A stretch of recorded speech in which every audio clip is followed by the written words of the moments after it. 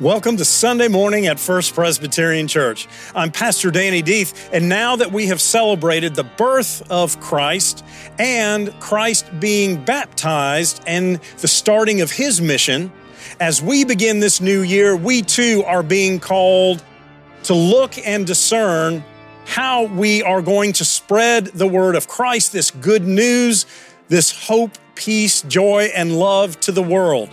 We do this as individuals, as church families, and as the larger body of Christ. How do we do this? Let's explore this together. Come on in.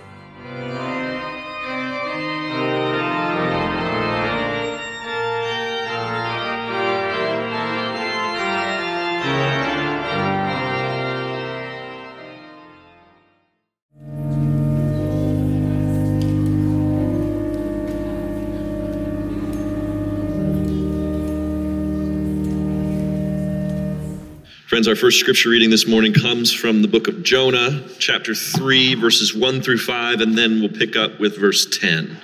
Hear now the word of the Lord. The word of the Lord came to Jonah a second time, saying, "Get up, go to Nineveh, the great city, and proclaim it, the message that I tell you." So Jonah set out and went to Nineveh according to the word of the Lord. Now Nineveh was an exceedingly large city, a 3 days' walk across.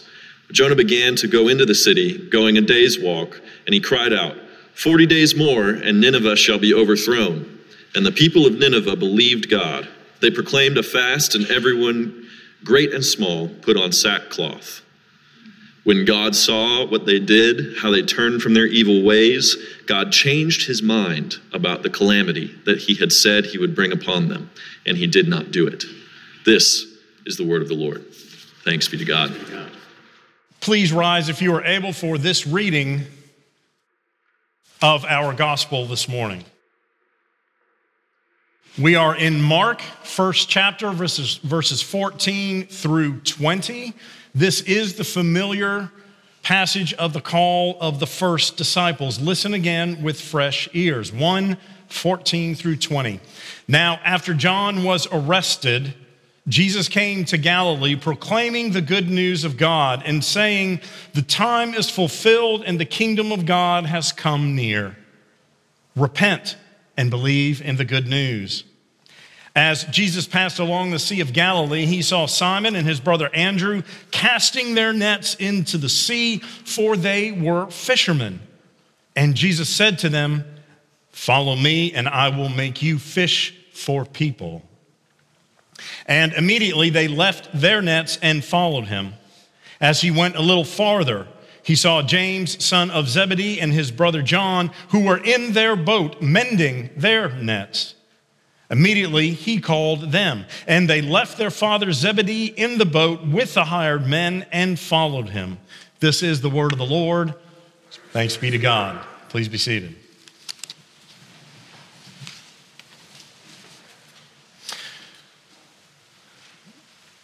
So today, fish play an important part in what God is talking to us about today. We have two fish stories. And you can thank Vicki. I think she saved you 3 to 5 minutes on walking through Jonah. You know the bigger picture of what happens there. And Jonah, for a prophet, seems a little bit confused in the beginning. This is what he does. He responds and he tells people God's messages. It's kind of what angels do. We just came through the birth story with angel Gabriel coming to Mary and Joseph at one point in his dreams. And prophets really are just human messengers of God's word. And so God tells them, and as Vicki said, he said, no. But before he just decided he was going to try to run away from the presence of God. For a prophet, that's pretty dumb. I mean, it is. How do you think that you can run out of God's presence? One of the ways that we are blessed by God is that there's no place that we can go that God is not. And that's a gift. That's a good thing. But Jonah tries to run, storm comes. They don't know why, they're casting lots. That is their way of rolling dice to see whose fault this is, and it lands on Jonah, who's asleep below deck. They wake him up. What are you doing? Finally, Jonah says, it's me, throw me in. My fault, my bad. So they throw him in. That's where he should have died, but it didn't. The fish came, swallowed him up. 3 days. He's in there before he cries out to God. I might have done that the first minute I was in the belly of a big stinky fish. But took him 3 days. We are stubborn, just as stubborn and obstinate as apparently Jonah was in this moment. And then after he cries out to God and repents for not following God, they spew, the beast spews him out. That's a biblical word, spewed. But only in this context. Youth.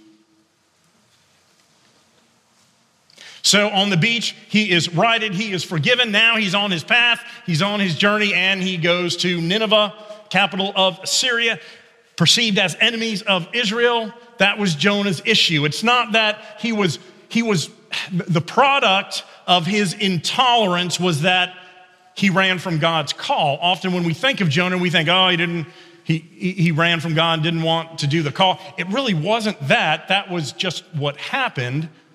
As Vicki said, the issue was he knew who those people were and he didn't want God's grace to be extended to them. God's mercy, God's forgiveness.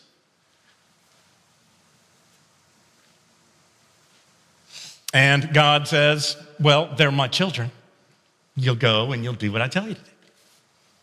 So he went and he said, repent of your ways or you will be destroyed.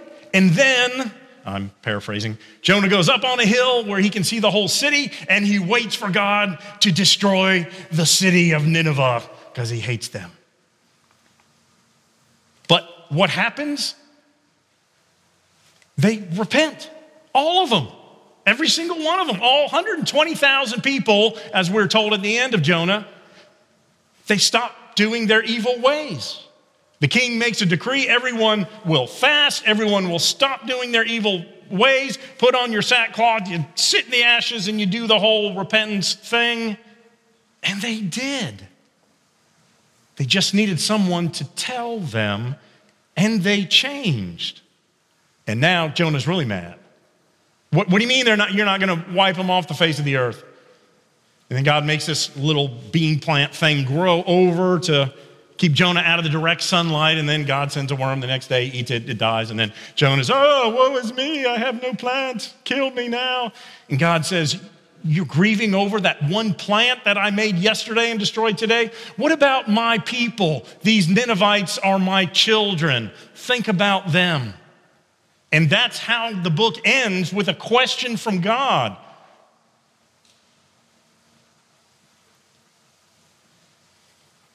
Jonah was called to do something he didn't want to do. That's a part of all of our calls.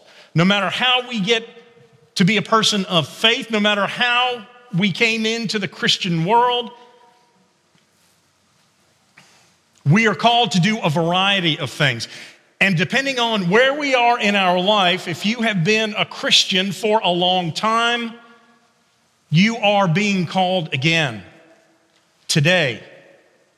Because your call now is very different than perhaps you were converted or called or came to Christ as a child, as a youth, as a young adult. And that you are continuously being called to service in new ways. Your call is not one and done. Your call is ongoing because we are in a new time, in a new place, possibly from where in the time and place you came to Christ. So we have this example of Jonah's call. And he did some things for God, and then he didn't want to do some things for God. That's about as real as it can get. There are things that we want to do as Christians, and then there are things that we don't want to do as Christians. And we're called to do all of it. And it's hard. Did a sermon one time called Discipleship Stinks, because we should be in places that don't smell good. We should be with people who are on the street or in dire straits. That's one of the reasons we know we are responding to our call. I had a friend in town, not a member of this church, say, I'm volunteering at this homeless shelter and I feel so awkward. I feel so out of my comfort zone. I don't think this is the right place for me. And I said, that's exactly how you know you're in the right place. So now we shift to our passage in the New Testament. Jesus calling some in a different way. And in the Gospel of Mark, as you know, it's the smallest of the four Gospels. Mark does not elaborate in detail as the other Gospel writers do in many of the stories that we know and love. We're in the first chapter, so remember there's no birth narrative in Mark. He begins with John the Baptist. So John the Baptist has come. He has baptized. Jesus was sent out into the wilderness to be tempted. Just 2 verses, Mark gives that whole temptation scene. And then it begins with John being arrested. That's troubling for a variety of reasons for Jesus. But it also helps us to look and to say, John served his purpose, he answered his call, and at the end of this call, he was arrested. It is, as Jesus begins his call, some foreshadowing of what Jesus will go through as well. And Jesus says, the time is fulfilled, the kingdom of God has come near, repent and believe in the good news. It is Jesus who is saying the kingdom is now here because it's with me, I brought it. Our understanding of this timeline is that when Christ came into the world, so too did the kingdom of God. We are in the in-between place, and it will be finished and redeemed and completed when Christ comes again at the second coming. We are in that in-between time. And that's what Christ says. It's here now, and now I need people to help me maintain and build and grow this kingdom, so I'm going to call these first disciples. So we have 2 sets of brothers, both of them fishermen, not rod and reel fishers, but net fishermen, cast out in. They leave the nets, and with the weights on the end, it kind of encloses around, and you hope you get a good school of fish, and then you pull that into the shore. They had to be strong. They would have been in good shape. So Simon, who would become Peter, and Andrew were the first brothers. Jesus comes by and says, follow me and I will make you fish for people. Follow me. These are the first words that Jesus speaks to Peter, and the last words that Jesus speaks to Peter are these: feed my lambs, follow me. His words to Peter literally are bookended with follow me, come, and then follow me as he goes and to ascend into heaven and then sends them out. So again, this variety of call in time. So these disciples were called to follow Christ right then and there. And then their call changed after Christ lived and gave himself on the cross, was resurrected from the dead, and then ascended, and then they were called to go out into the world. So I want us to become comfortable with the idea that there are different calls at different times to do different things.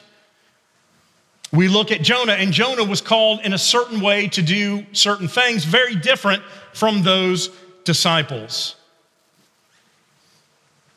So what are you being called to do today? It is a new year. It is a new time for our church, for your family, your friends, your life. Your call is different than it was a year ago, or 10 years ago, or 20 years ago, and forward. And a lot of these disciples didn't know what this call would be. Jonah had a better sense because this was a single task, go and do this, but he didn't know what was next. The disciples certainly didn't know when they agreed to follow Christ what the next steps would be. And then again and again and again. Martin Luther King said, faith is like taking the first step when you can't see all of the staircase. Our call is like that. We don't know what God is calling us to do. We don't know where God is calling us to go. But we know that that call is what we want. And we have to have the courage to respond again to that call because the world needs it just as it did then, it does again now. What are you being called to do in January 2024 through First Presbyterian Church in Columbus, Georgia, the United States, and the world? Your call is fresh today. Look at it again. Determine and seek where you are being called and how you are being called. And then the courageous part is to then go and respond to that call. This is really Christianity 101. However, as it changes, we cannot become complacent. We cannot think, well, I did my thing a long time ago and I'm done. We are always shifting. Our call is always shifting. So let us be renewed today in the calls that God is extending through these fish stories and into our hearts and lives today.